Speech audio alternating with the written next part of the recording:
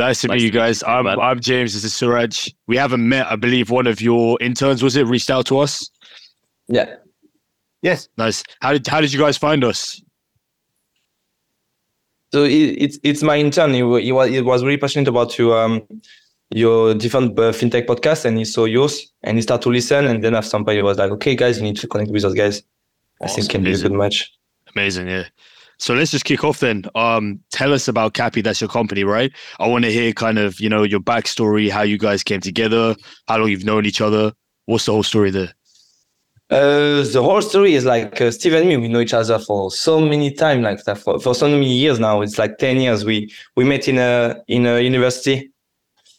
So we did everything together, like from the first alcohol drink to the first party to the first travel, first interview for internship separately with feedback and stuff. So we did everything together separately with the career in our career. And me, so basically I work as an engineer in consulting and investment banking. I launched through one startup before Trust Cappy. And the thing is I'm really passionate about finance. And also, since years, I really want to build some things that's a huge impact into the world. And what I noticed is now everybody want to work online. They want to have a free life when they go from where they want, what they can do, what they want, stuff. And what we noticed is for this new generation that work online, the banking, I would say the banking experience is not the best of the world. It's pretty shit compared to, for example, investment banking. When you're in investment banking, you have 1,000 assistants. When you have an issue, you just say it. You just say, okay, I want to finance this project. So they just find you a solution. So, and here, this doesn't really exist for normal people. So with this idea and Steve's background into tech, so we decided to commute our forces to build a new environment for the next generation of workers. And especially what we noticed is since people work online, there's a huge pain point, which is 90% of people are not paid in time anymore. So to give you an example, when you work as a Uber driver, you deliver your service, you get paid in average 7 days later, compared to 10 years ago, when you take your cab and just give the money from hand to hand. This type of situation doesn't exist anymore due to the world moving from physical cash to online work. So let me just kind of put into my words what you guys are doing then. So it's like a B2C application aimed at people who don't have strong financial knowledge to help them stay on top of their finances to be able to live kind of more fulfilled and activated life. It's a big infrastructure to help you when you think about your finance. It's really the investment banking for people. When you think about finance, you just go on the app and we find your solution. So, and it can be anything. At this stage, we focus on instant payment, but it can be anything. It can be you need access to credit, but you have unstable finance, so banks don't really understand you. So in the future is for example, we will attract banks to give you some credit, even if you have a different profile compared to people who have a normal job with a normal salary. So it's this, an infrastructure. You're like a middleman. And still, sorry? You're like a middleman, yeah. I understand the investment banking comparison. You basically facilitate, things like credit and loans and, access to capital. So you connect them to the relevant financial services that they would need in their professions? In the long time, it's just we find them solution to their financial problem. Okay. No matter what. So sometimes it's going to be connected. Sometimes, it can be anything. It's just as a gig worker or freelancer or online worker, we find you have an issue, we find you solution. Because usually what happens is people, they have an issue and they just think by themselves and try to solve it by themselves. Well, actually, in finance, there's so many tools and tricks to find other ways that people usually don't know. So, and the goal is to translate this to the normal people. And Steve, basically, because I didn't share his background, but like, or maybe Steve, you can share your story. Yes, maybe. So basically, as Mounir said, we know each other for years. I graduated from engineering school in France. Then I joined a consulting group, and I helped to scale 2 startups in the Nordics. And Mounir came with the idea of building a financial ecosystem for the next generation of worker. And me, I'm super passionate about product finance, so I think it was a great idea to connect and build basically an ecosystem which doesn't really exist now, where this new generation of worker who is looking for flexibility, freedom, can come to us, and we can provide them tools, financial tool, for their daily life. So and I will say maybe the idea is to build like the bank for the gig workers, where and when we say banks, it's like the holistic view of banks. It's basically any financial service or product that a gig worker will need. We should be able to deliver that with copy and tailored with the need of the gig worker. So that's quite a range of things that you guys offer. Are there any like trends you're seeing with your users? Like, what are the most commonly requested financial products, or are there any trends you're seeing there? Yes. So now, what we have been starting to build so far is the instant payment. So basically, helping gig worker to get paid just after they have finished their work, because now they need to wait between 10 days, 60 days, depending on the platform, depending on the person they're working for.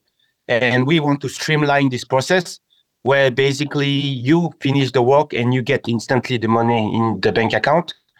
Because of everything happening in the world now, some people, mostly with our target group, they live paycheck by paycheck. So for us, the real need is to be able to get the money when you need the most. So obviously it's like a really crowded market, this whole space of consumer finance.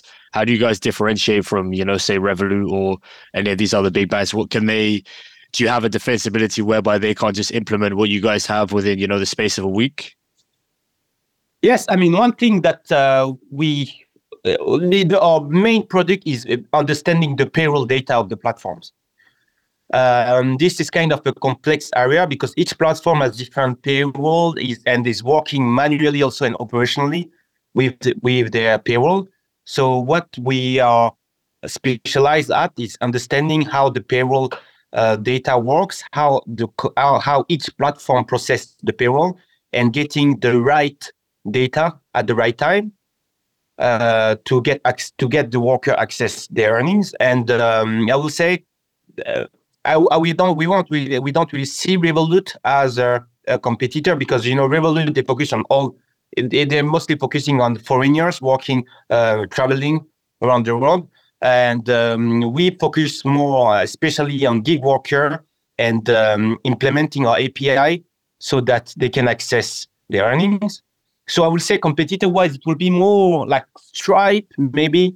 Will have, they could get easily access to this data, but Stripe don't own the user. And what we want by building this bank is owning the user so that we are so close to the user that we can understand him better than anyone else. And how many users do you have at the moment, and kind of what are the demographics? How do you have any insight onto how old they are, where they live geographically? Yes, so now we have we're starting our MVP 2 weeks ago. We have 2,000 users, so pretty exciting, and we have a huge list of people who want to try the product. But since we're talking about finance, we need to really scale step by step. So what we have seen so far, we are mainly focusing on workers working with delivery app, food delivery app, logistic. Telemedicine, and it's usually men from 20 to 35, earning from 1,000 euros to 2,500 euros. And where basically those guys at the end, like 2 weeks after getting paid, they don't have any salary. And usually how they were solving this issue before, it was asking friends, asking families, trying to get loan, but you have aggressive term, like you can have 40% interest on a loan from the bank if you manage to get the loan. And we have one use case, for example, it's a guy, he was working as a gig worker for mechanics. And basically in Stockholm, the market for renting houses is super hard. And it was end of the month, and his landlord, he needs to pay his landlord to get his apartment 700 euros. But he didn't have this amount. But he had work enough to get like 2,000 euros, for example. And basically he came to us, and he managed to get the apartment because we just paid the amount he has worked for before. Are you kind of like providing loans based on their future salary in a way? So you're not really speeding up you're not trying to get their own salary from their employer to them faster. You're kind of bridging the gap, acting like a bridge loan until the point they get their salary. Am I along the right lines, or is it a different kind of structure? So that's from the back end part. We are basically sending the money to the end user, and basically the platform will pay us back. Yeah, so that makes sense. It's a loan to the platform, but from the front end and from the user perspective, he doesn't see that. He just sees salary streaming, and because he's not the one that we issue the credit for, it's the platform. Yeah. So imagine you have to do like really extensive background checks on people then as well. How do you stop kind of bad actors getting into your system? So that's why it's not the people, it's not the worker, it's the company. We do the credit check on the platform level, and then we change the IBAN for the worker. So now the worker will get paid through the Capi app, and based on that, the worker the worker has no impact on what we do. If we don't get payback, for example, is the platform that we will go to the platform and not the worker. So the worker has no risk on coming with us. I see. So in this model, you couldn't really stretch to like freelancers working independently. You'd have to be gig workers working for a company. Yeah, I mean, it will be gig worker working with platform, and also freelancer working with platform. You have in Europe and all over the world so many freelancers now working with platform, like the most well-known are like Upwork or Fiverr. You are a UX designer, you're working with a client through Fiverr. We are able to streamline your salary to Fiverr. But if you work with, for example, you're a freelancer working with Google, you're not our target group for now. Yeah. So have you integrated with those platforms, Upwork, Freelancer, Fiverr? They're your partners? Yes, so we are integrated with around 15 different platforms. Upwork is one of them, but currently we are mostly focusing on the delivery economy, because we've seen just that the need is extremely huge in that area. So we are focusing on that from the first MVP. Is the number of delivery drivers increasing? Because obviously there was a huge spike during COVID, and you saw all of these, public companies, stuff like Deliveroo in the UK got huge kind of bounce from just people sitting at home and ordering stuff, right? How about now in 2023? Is that kind of projected to grow? Because you just hear about in the news, right? A lot of kind of online rapid delivery companies failing, not getting the funding they need, failing to get off the ground. Give us some insight into whether that's like a growing market or a shrinking market. Yes, I mean, now it's a challenging market, right? I think we've seen Gorillas, for example, getting acquired lately, but with not such a great valuation. So I think a lot of companies, especially with the instant 10 minutes delivery grocery, are facing a lot of issues as well from that perspective. But at the other end, we've seen the main players like Amazon, Uber, food delivery, where basically they're still growing because the market of eating or getting your product is still growing, but not as fast as it happened during the COVID times, and it's expected to grow like 50% for the next 10 years. So it's a huge market which is growing. So I think yes, it's super exciting market to get in now. And what was when you approached those platforms like the Freelancer, Upwork, Fiverr? How did you kind of position yourself to get them to see you as a business partner? Did they, experience the problem themselves? Yes. So from the freelancer part, we are a fintech, right? And we want to provide the best financial product. But for a platform, we are mostly like an HR tech, where our idea is to help them providing the best experience for the worker, so that the worker are engaged. They get the best worker, and they manage to retain them. Because even for those platforms, it's a huge deal to actually get the best worker and retain them to have long-term partnership with them. Absolutely. So this is basically. Yes. So what I was going to say, were those platforms already experiencing like a high churn rate of freelancers on their platform? Were they seeing people kind of drop off and increasing statistics of those numbers? And then when you guys kind of came in and said, hey, we can help you retain these people, they kind of probably thought, oh, this is fantastic. This is exactly what we need. Is there any statistics around kind of drop off or churn of freelancers on these like gig work platforms? Yes, we have statistics, especially on the food, on the delivery apps, right? Most of the workers, they don't only use Uber, Bolt.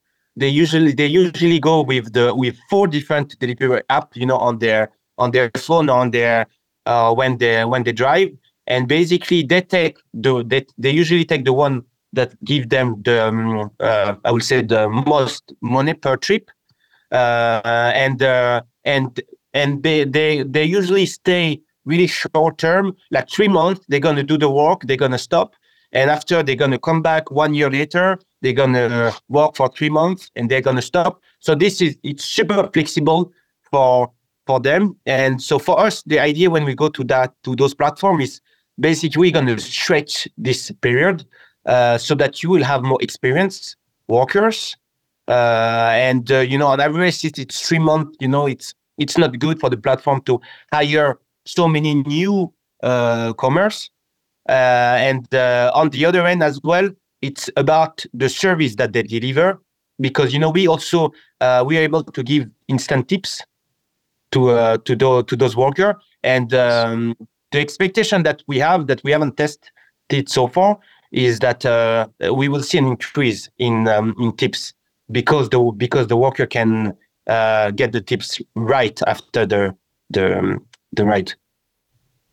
Okay, when you say tips, you mean like financial, like actual monetary tips, or like insights, like actual, you know what I mean? Like tips as in like guidance.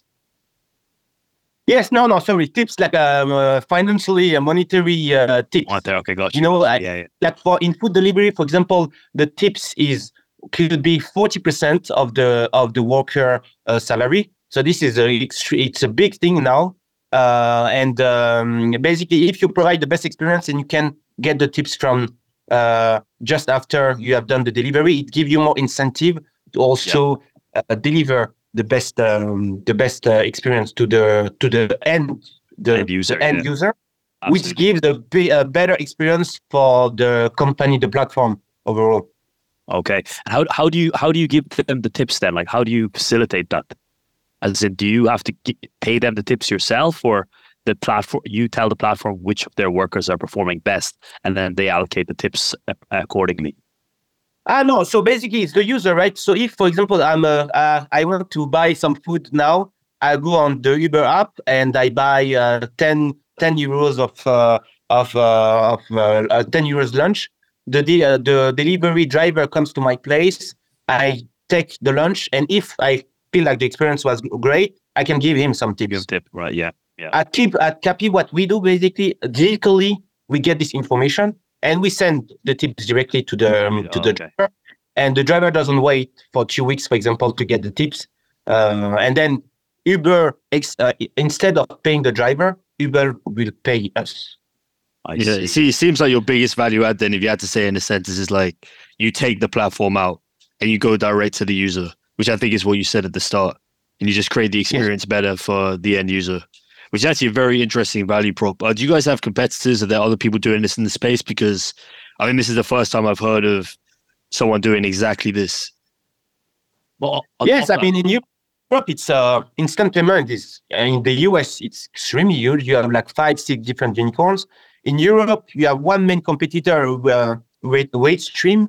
It's the UK-based startup. They're pretty big and they're focusing mostly on the 500 companies with employees, so not gig workers.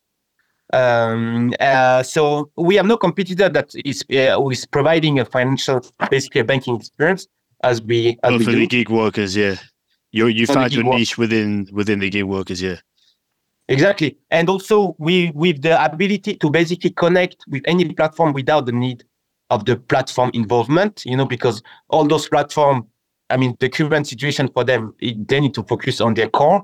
And for us, we just come and we're able to connect without the help, basically. Have you guys been gig workers before? Like you must. Have you ever done like delivery driving yourself, or how did you find out this is a problem, right? Because you probably hear anecdotally, but I always find like a lot of people we speak to is like their ideas come from when they were in the trenches doing something and they found the problem themselves. They scratched their own itch. They reached out and found other people around them that had the same problem. So do you guys have a similar story, or is it something that just like came to you? Me, I can share you the story how it's come from. It's basically me. When I was a student, I was a math teacher. And when I was math teacher, I was doing my courses I was going to houses and I was like giving my courses, etc. And then the world started to be online. And I remember like when I was doing my master, like people wanted to do like webcam courses. So I started to just give. So it was much more better because I can just stay in my home, wake up and just do the courses. But just when I started the course, I noticed that I was getting paid like 2 weeks. At this time, it was like 2 weeks later. So it was a complete change of paradigm because I was student, I wanted to have my money straight to go party. And then now I start to look at my money in 2 weeks and then I forget it. And that's how we start. And the one thing as well is like when I launched my first startup, I was hiring a lot of freelancers. And what I noticed is like my payroll was a mess. And I was taking time to pay them. So there was really a huge gap between when they finish and when they deliver. That's how everything like starts to pop out. And that's why we feel the need. And honestly, like, I know that it's really painful for the women because like for me, I knew that it was awful just to wait. It was 2 weeks. And then you get some cash flow. You don't know where it's come from because you forget it. And it's really, really annoying. We heard that. Do you remember, Suraj? We heard that from like Ashley a long time ago. He said, he always had issue kind of chasing revenue and then people wouldn't pay on him time. And I was like, this is a real problem if you can't even be asked to chase your own revenue because you're so, you're just buried on the snow of work and you don't have the time to do it. But man, you slipped in there that you started another company before, right? So is this your second or your third? Tell us about what you did before. So basically before I built like a kind of e-career platform to help you in your interviews.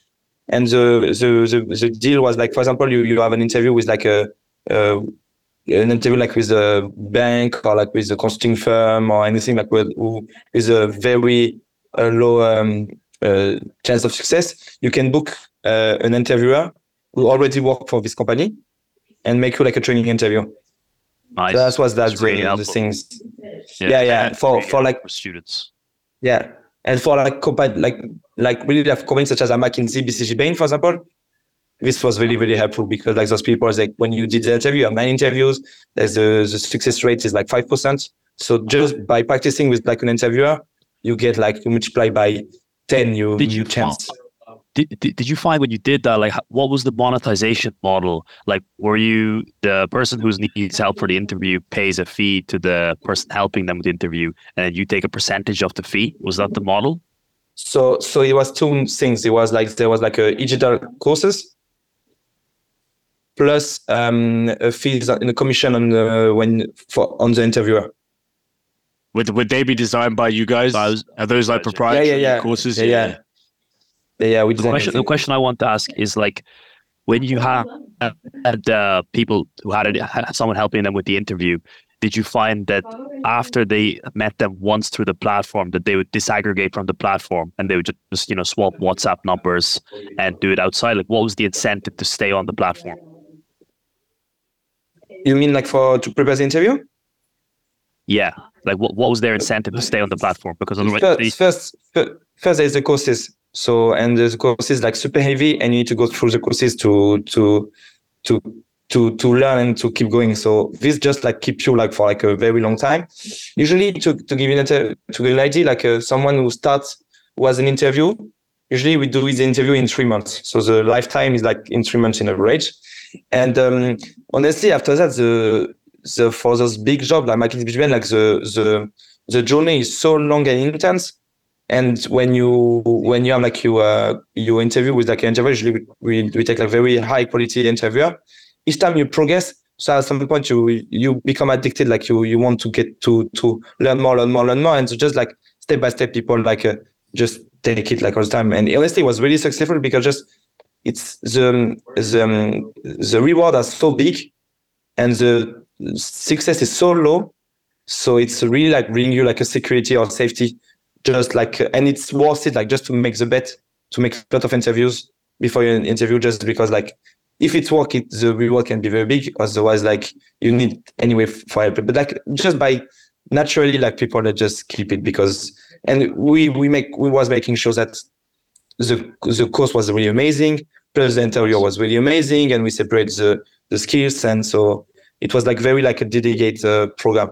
Yes, it's more like a program as a platform, but like it was more like a program. And what was the biggest learning you had from that business now into Cappy? From that business, I have so much learning from this business. But to Cappy, I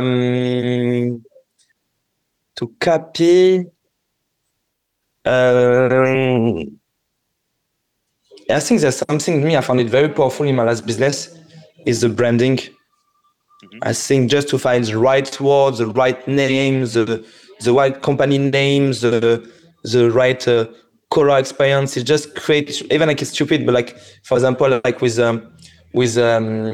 my previous interview, my previous company's name was Chatcase, very simple, very clear, so it clicked the mind of people.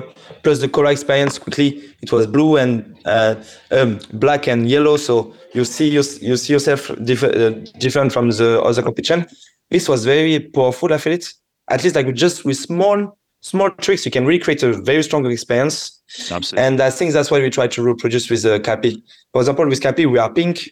Like it's super rare that you see any app in pink. Like it's super, super, super rare. So quickly now, even now you meet us, like quickly you associate like pink with Cappy, like slowly compare like to every company green. And it's small things, but just quickly, boom, you create an experience. Now, like, okay, now we are pink Cappy. I even noticed that, man. When I went on your website, I was like, I was taken aback by the interface. The white and the pink is very striking. I like it. Yeah. It's like I'm speaking to people recently, and it's kind of changed my perspective on branding, right? Because I think a lot of the time, if you come from like a business environment or even more a technical environment, and you're not like a marketer by trade, you kind of see branding as like that final layer that you just put on the end of the product, right? I have a product, customers are going to come to me because I have some kind of technical advantage, or, I understand their problems really deeply, or I have a sector expertise. And then I can just layer some nice UI on the top, and there's my product ready to go. But it's very different from that. And I've spoken to people recently who are saying like branding is done from day one. And like as you define what the vision is for your company and who you're going to reach out to and what you want to stand for, the branding needs to be part of that. And then on top of that, that will actually evolve as you get kind of more advanced. I think probably the biggest profile example of that would be like TransferWise, right? Which is now Wise. And they've kind of done like a very subtle rebrand to show that they're a full services financial company now, and not just, cross-border instantaneous payments. Yeah.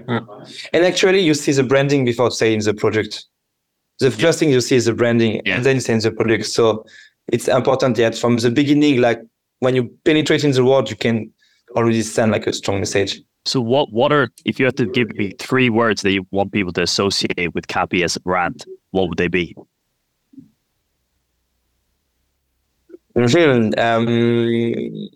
Yeah, we have like, so we make like a walk, like, oh, what's his Cappy and what is our brand guidelines.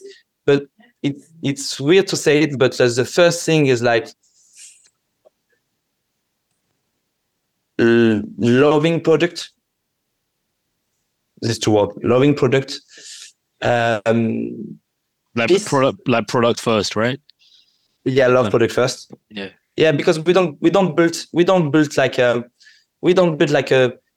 instant pay for instant pay. We don't build like a line of a code like just to push. What we built is like at any time you have your access of your money. At any time you can go to your restaurant, to your date, to do your sport, to buy your boxes, stuff. To at any time you have access to what you want. And second thing is like peace, like in terms of like since now you have like some things that can help you in your finance. You can do what you want. You can focus on some other stuff than reason like focus on your money. And the last one, because there's so many, last one I would say life experience. It's 2 words again. 2 words again. But basically, is the goal deeply? The goal is like we build an infrastructure, an ecosystem to help you to live fully your human life. Because finance is boring. Like caring about even like send money from bank account to bank account is boring. It brings nothing. It's just like manual. Accountant can do it. It's really don't boring. Want to notice it, right? The goal is like to not even notice it, for it to be seamless. Because I think like what you're describing is people notice it's a problem because they don't have their money, right? Because they look at their bank account and they have $0 or pounds or euros. And you're not trying to create something that's really gonna like crazy add value to their lives. You're just trying to create this baseline of where they don't have to stress about something as complicated as money when they should just be paid on time. Now it's really interesting. And what I like about it is like, I think a lot of people, particularly young people, just chase the flashy product and, want to do something that's going to attract, hundreds of thousands, millions of users because, go viral this day, and it can be easily packaged up onto Instagram or TikTok. But you guys are actually solving a real problem that's felt that might go underappreciated as well, because it's not some like crazy, front end consumer facing product. But I want to ask you guys another question, which is we get a lot of guys like myself personally, Suraj, that have kind of come from a corporate background. And they always talk to us about, their lessons and how that's kind of shaped them to who they are. And a lot of people talk about how they weren't happy in their corporate jobs and they needed to break out and they fell into entrepreneurship. Is that like a similar story for you guys, both of you? Did you enjoy your time in corporate? Are there any lessons you could take away from it? Or was it just like hell the whole time you were there and you were just like tearing down the door, couldn't wait to get out? Well, me, I'm not gonna throw shit on my ex-employer because at the end I really like them, and thanks to them I'm here where I'm here, and like I would like it. Is it the disclaimer at the start before you start, tearing into them? But the thing is, like honestly, at a young age, I don't feel that. For me, at least, for some other people, maybe is good, but for me, at young age, corporate is not the I think doesn't feed my personal need. I think when you go to corporates, it's very safe, very straight, very stable, very repetitive. You are in a box. So I think like entrepreneurship, it's much more risky, much more scary, much more difficult. But in other sense, you build something, you feel that you are part of the world, from the society. And I think it's at the end of the day, it's a better feeling than do Excel file on daily basis for like stuff that you understand, we don't really see the impact. So yeah, for me, corporate was like nice to learn everything, but I feel much more happy like in doing entrepreneurship. Just create, like in corporate, maybe there's some quite they create, I don't know, but I feel that when you are so big like this, your idea is just to you are a big boat who just like don't feel any more waves. They just try to be stable. When you're an entrepreneur, you build a small boat and you go and you surf the wave, and like it's funny, and you decide your direction, and like you are so small teams that you can be as creative as fuck, like crazy. And I think this fit better like the age between 20 and 35, I think. Yeah, so you just corporate have was nice, but so much more opportunity to harness your potential, right? Like there's no ceiling. You can go as high as you want. Yeah, exactly. Bro, even the words you were saying with Cappy, like the word that came to my mind was potential. Like you're unlocking potential for your Yeah, exactly. the potential of their life. Like they can go and live the life that they really want and not have to worry about their finances day to day and just live their life to the ultimate potential, right? Yeah. And we focus on this, which is amazing. Like in corporates, you focus on a small part of a problem. Here, like you really can go big. Like we really try to, me, like when I wake up on daily basis, I'm like, okay, I try to be in the head of the user, and I'm like, okay, how I can make him more happy and peaceful. And so that's how deep I go. Compared to corporate, it's really, I never protect myself so deeply in corporate. So from the time that you're working in corporate now, like what advice would you have for people that are currently working in a corporate role? And because it sounds like that you enjoyed the role, you learned stuff from it, and then the separation from the role was quite easy and straightforward. But let's say somebody's in a job right now, they're not too satisfied. It's nothing personal, but it's just like they want to experience what you just described between 20 and 35, like that untapped potential of their life. What advice would both you guys have? I'm really interested to hear. Leave your job now. Take control. Leave your job. What do you want? No. Get the fuck out right now. Yeah, I'm with you, man. ASAP. Like, so no backup plan. Just drop it and just go. Go on holiday, get a one-way ticket somewhere. Yeah. Same page. I think it's legit advice. Worst case scenario, get a car, join Uber, join Cappy, and then you don't have to worry about your finances. You can think about the next big step. Man, I guarantee some gig workers are earning more than office workers as well. That's the thing, right? Yeah. It's crazy. But yes, Steve, I'd love to hear from you, man. Like, what did you learn? You said consulting, right? So how did you get out of it personally? Was there like a point where you said, all right, I need to drop this and move on from this life? And then, because we've spoken to people that say, a lot of people say, oh, I need some kind of stability, right? I need some kind of like financial base from which I can build on, which gives me comfortable and taking enough risks so I can be an entrepreneur. But then having said that, there's a trade-off. If you want to, leave your job too early and you don't want to get tied down with a wife, kids, dogs, mortgage, all of this stuff, right? So it's like, how do you find that balance between having enough, stability on the back end without getting too trapped in that corporate lifestyle? Yes, I mean, when I did, my family, brother, sister, parents, they all have like stable work. And stability for me, it was definition of life, basically stability, working in a corporate job and climbing the ladder this was my baseline.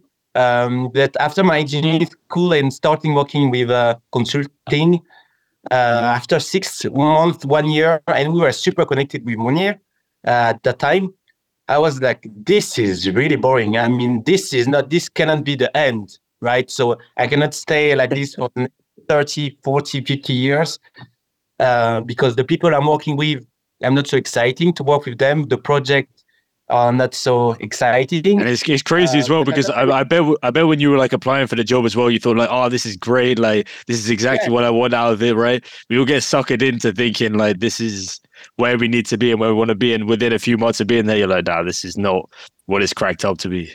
But sorry, continue. Yes, exactly. Because it's the story, it's the story that you build in your head. Oh, working at that firm will be amazing and you will have a great time. But then when you're at that firm, you understand all the process and that no one cares about nothing really working there. Not sure what happened there. Steve seems to have disconnected. It's a teaser. And now like advertising, like Super Bowl. Yes. Now we're on the edge of their seats to see what he says next. Oh man, it's all planned now. Or he just got sick of our faces, and I wouldn't blame him for that. He was like, back to work. It's a rap, boys. Now I'm wasting my time here. Cheers. But Mounir, what would you say then? What like serious advice would you have for somebody in that situation? Me, I can tell you like a good advice because I was making jokes before, but like the advice is I know why I was in corporate is because I didn't meet my drive yet, or I was not caring about what I really like for the long term. I was just looking for short term. Okay, I need to do this in university, I need to go there. But I was not looking about what is inside me. And I think the big advice is there's nothing bad to be incorporated because even you can be incorporated and completely drive extra. But what is important is like, try to see that what you like, what makes you happy on a daily basis, without thinking too much about the risk, because it's 1,000 risk. But and I think that's what scared me at the beginning. It was like, wow, maybe I like some stuff that will not pay my rent, etc.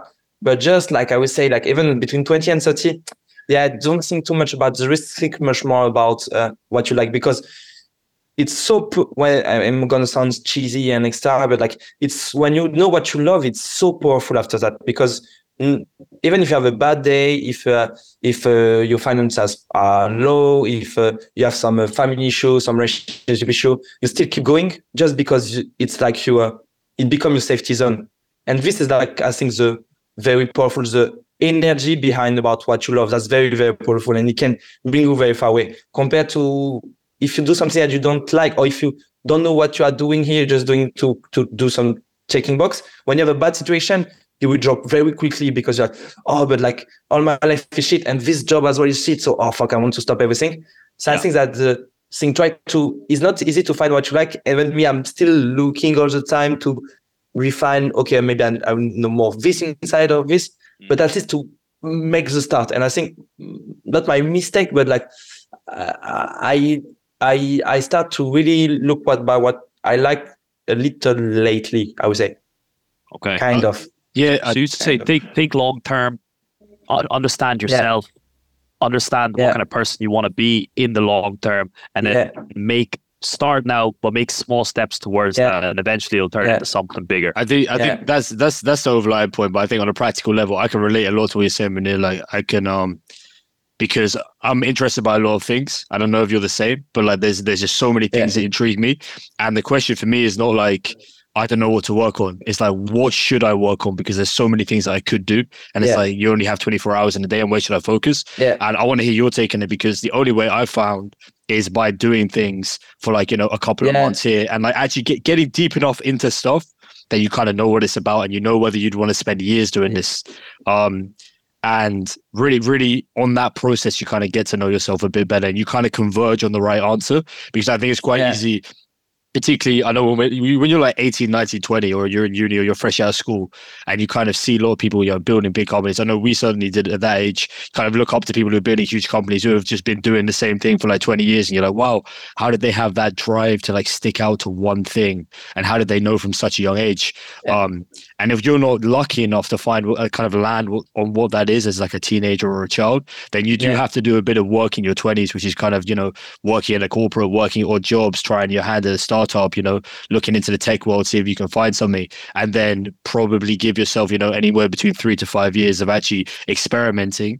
And then hopefully by the time you're late 20s, you'll start to converge on what you want to do and build a company there. I think I'm speaking from personal experience as well, because I'm 25 now. But you certainly feel in your early 20s, you see like high achievers, and you feel a lot of pressure to like, I should be building a startup right now, and I should know what it is. And you actually look inwards and you're like, but I'm not sure I know what I would want my startup to be at this point in time. And you shouldn't make it for the sake of it. And what I really like is the way you're saying is like, you found something you want to do, and Cappy is something that you would be happy spending years on doing. And it's only once you go to that point that you can actually project forward. And to answer the question it's kind of, this is like just like, and also just by it's weird because it's not I think it's much more art than a science. It's much more like test. At least what I do for me is like, because even me is not so clear. It's like I think I'm further in my journey, but still it's like all the time ongoing and changing. So it's much more like I test, and naturally I get bored of some stuff. And naturally, there's some stuff that I keep doing. I don't know why, and naturally this come, and also it's reading with me and kind of the society need. I would say, like, it's because it's like when I'm like what I'm doing, and when the society reward me, kind of now, like it's like start to be like a machine. Because if I like something very strong and the society don't reward me, I start to. It creates like trouble in my life, and then so And I don't know if you know this concept, or maybe you know Ikigai. You know Ikigai? Yeah. I think this is the perfect concept. Like Ikigai is like to have this like energy power going is like those four things, like do something that you love, do something that society wants, do something that you are super good at, and do some things that pay you well. And I think like when you do those four things, step by step, it's like create like a natural energy, because everything is bring like positivity for you. So you just keep going. But it's easy to say, not easy to do, because like it takes times. It's like it takes times. It takes crazy time just to. It's like, because on a daily basis, it's like boring. Like there's not so much things to appear. But just one step after one step, when you feel it, you go that you are happy about what you do. Yes, the one I said, like you complete the step and then you see what you like, what you love. Yeah, and it's a lot by looking behind, instead to look forward. Yeah, it's a lot of personal reflection, right? Yeah. Personally, exactly, and kind of looking at like the different areas of your life, of which one you think can have the most value for yourself and also the world. Exactly. I think one of the good things about it though is that these days there's so many opportunities across different industries and across different skill sets. So it's almost like when you think about where to start, it's like, well, what do you like? Because there's probably somebody already in the world being successful of doing exactly that. So there's already a blueprint, there's already a formula there for you to kind of embody and take to the next level. So, for sure. Because I mean, even these days, if you like playing video games, there's an opportunity for you to become somebody. If you like, any kind of home skill, you could probably create YouTube videos and help somebody to get those skills, or the list is endless, really. Yeah, for sure. And it's huge competition. And that's why I will add, like, the thing is, like, you need to find your drive. And when you find your drive, after there's like a big machine, which is like, it's for me, it's very personal, like it's like emotional management. Because you see, like, when you know you drive, after that you will see like so many things, like, okay, there's 1,000 competitions, so you're gonna be stressed, you're gonna be scared, or maybe you know you drive, but you're not gonna meet your expectations, so you will experience sadness, etc. So all of this like can really like move you in a different ways, and after you drive, like knowing how to manage your emotions in the long term, because this is not easy. It's like when you know you drive after like days going, and again, like it's really small step by small step. It's like not as entertaining like as a Marvel movie. So it's so at the end it's there's something that James and I are quite interested in that's very relevant to this, and probably James more so than I, but it's the philosophical concept of stoicism, and that you should only control. You should only think about, worry about that which you can control. And therefore, because you can control it, you shouldn't worry about it. You should just do the things that are in your control to maximize your ability to be happy and do the best in your capacity. And then let the world do the rest. But as long as you're affirmative in that, then, what can really hurt you? James Croy talk much better about it than I can, to be honest. Now you nailed it. Absolutely that, right? It's like just not letting the way I interpret it is something that I kind of carry through in my life. Is like, do not let the little everyday things phase you. And the way you can only really do that is if you have, I think, not really a strong idea of like who your vision or what you want to do, but more who you are. And it's like, I'm comfortable that even if I don't exactly know at this moment of time where I will be in 5 to 10 years, I don't think any four of us or any of our listeners could really say with any certainty where they're going to be in even 5 years' time, right? But you're comfortable and confident in yourself that you'll find the right way. And therefore you can kind of trust yourself that you're on the right trajectory, provided you're putting the necessary steps in place. But Steve, you're back with us, man. You kind of left us for a bit, and then he was kind of like sideways as well. I thought he was doing like some human flag or like some calisthenics. He was like rotated 90 degrees, but he's finally back with us. Now you're good now. my phone died, but I hope now you should see me better. Yeah. Happy days. Yeah, all good. See, man, we were just talking about like finding Ikigai, which I'm sure is a concept you're familiar with as well, and just trying to find your purpose. Do you feel like you found it with what you're doing in Cappy? Do you feel like you're like well on the way to finding what you're happy to be doing for the next, at least a few years? Yes, I mean, in Mounir has introduced. I think you introduced me to Ikigai. I think it's me. I'm the guru. He came into his own when he started talking about it. He was like, "Yeah, this is it. This is my jam. I've got this on lock." Just starts like preaching to us all. And me, I really like the concept. I think mostly what we do in providing value to people in any type of perspective is, I think, what brings energy and makes you feel alive. And what we're doing with Capi now, it's really solving a problem that is happening right now to workers. And when you get this feedback loop, when you provide value and someone solve a real problem, this is basically amazing. And I think for the next 10 years, if we're able to scale and we continue to provide value to as many people as possible, I think with a lot of fun, still is good when you go to work and you're around people that you like and you have some fun, you can enjoy being around. I think it's basically it. You nailed it. That's it. Is it sound like for you guys, like your ikigai, your meaning, your purpose is very much aligned to like helping other people as well, and like lifting up others around you. And it's interesting because it doesn't always have to be that way, right? I think like a lot of people, I think the first thing that will come to mind is like an athlete. A lot of the time they're very, very egocentric. They, they want to be the best. They want to win world championships or whatever, go to the Olympics.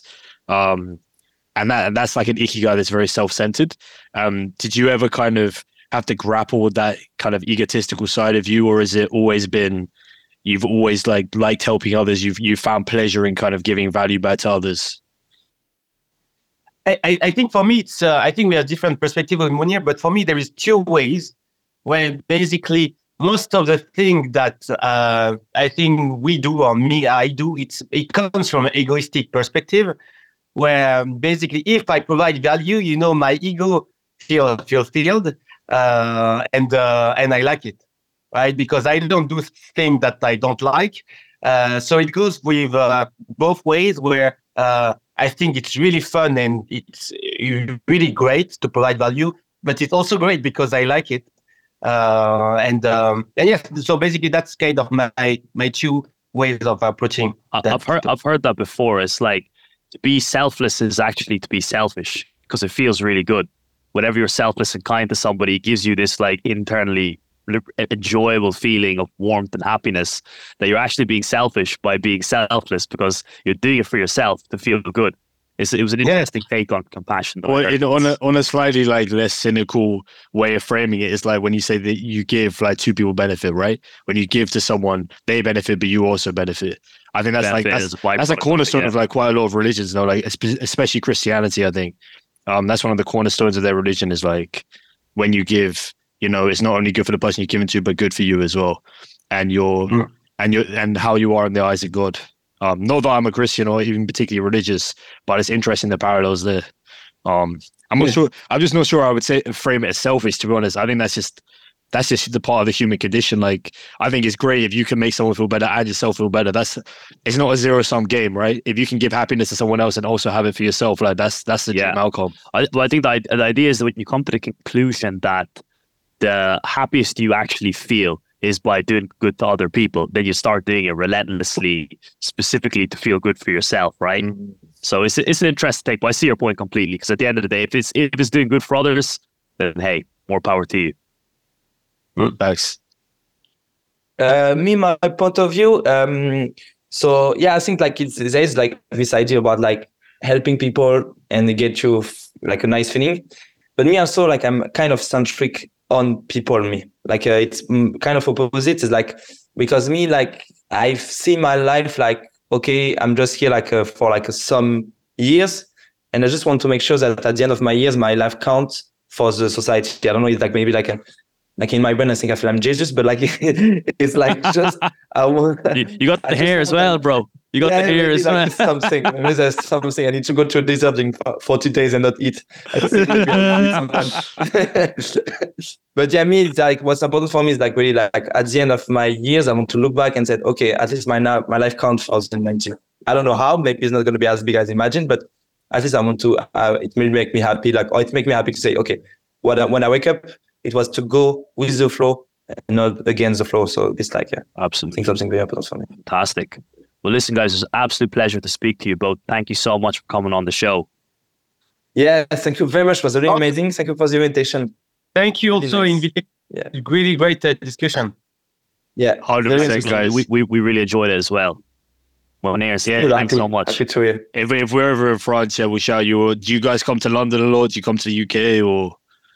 Right, just London, my second base. Oh, happy days then, yeah. Let us know when you're next is. Yes, I'm coming to the UK. I'm going to do some silent retreat, Vipassana, end of March. Oh, so, wow. Good luck with that. That's awesome. Yes.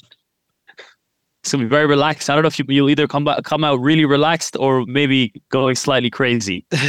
Let's see. Awesome, guys. So good luck with that. All the best, guys. Take care of yourselves. Yeah, it's been a pleasure. Yeah. See you. Thank you, guys. Bye-bye.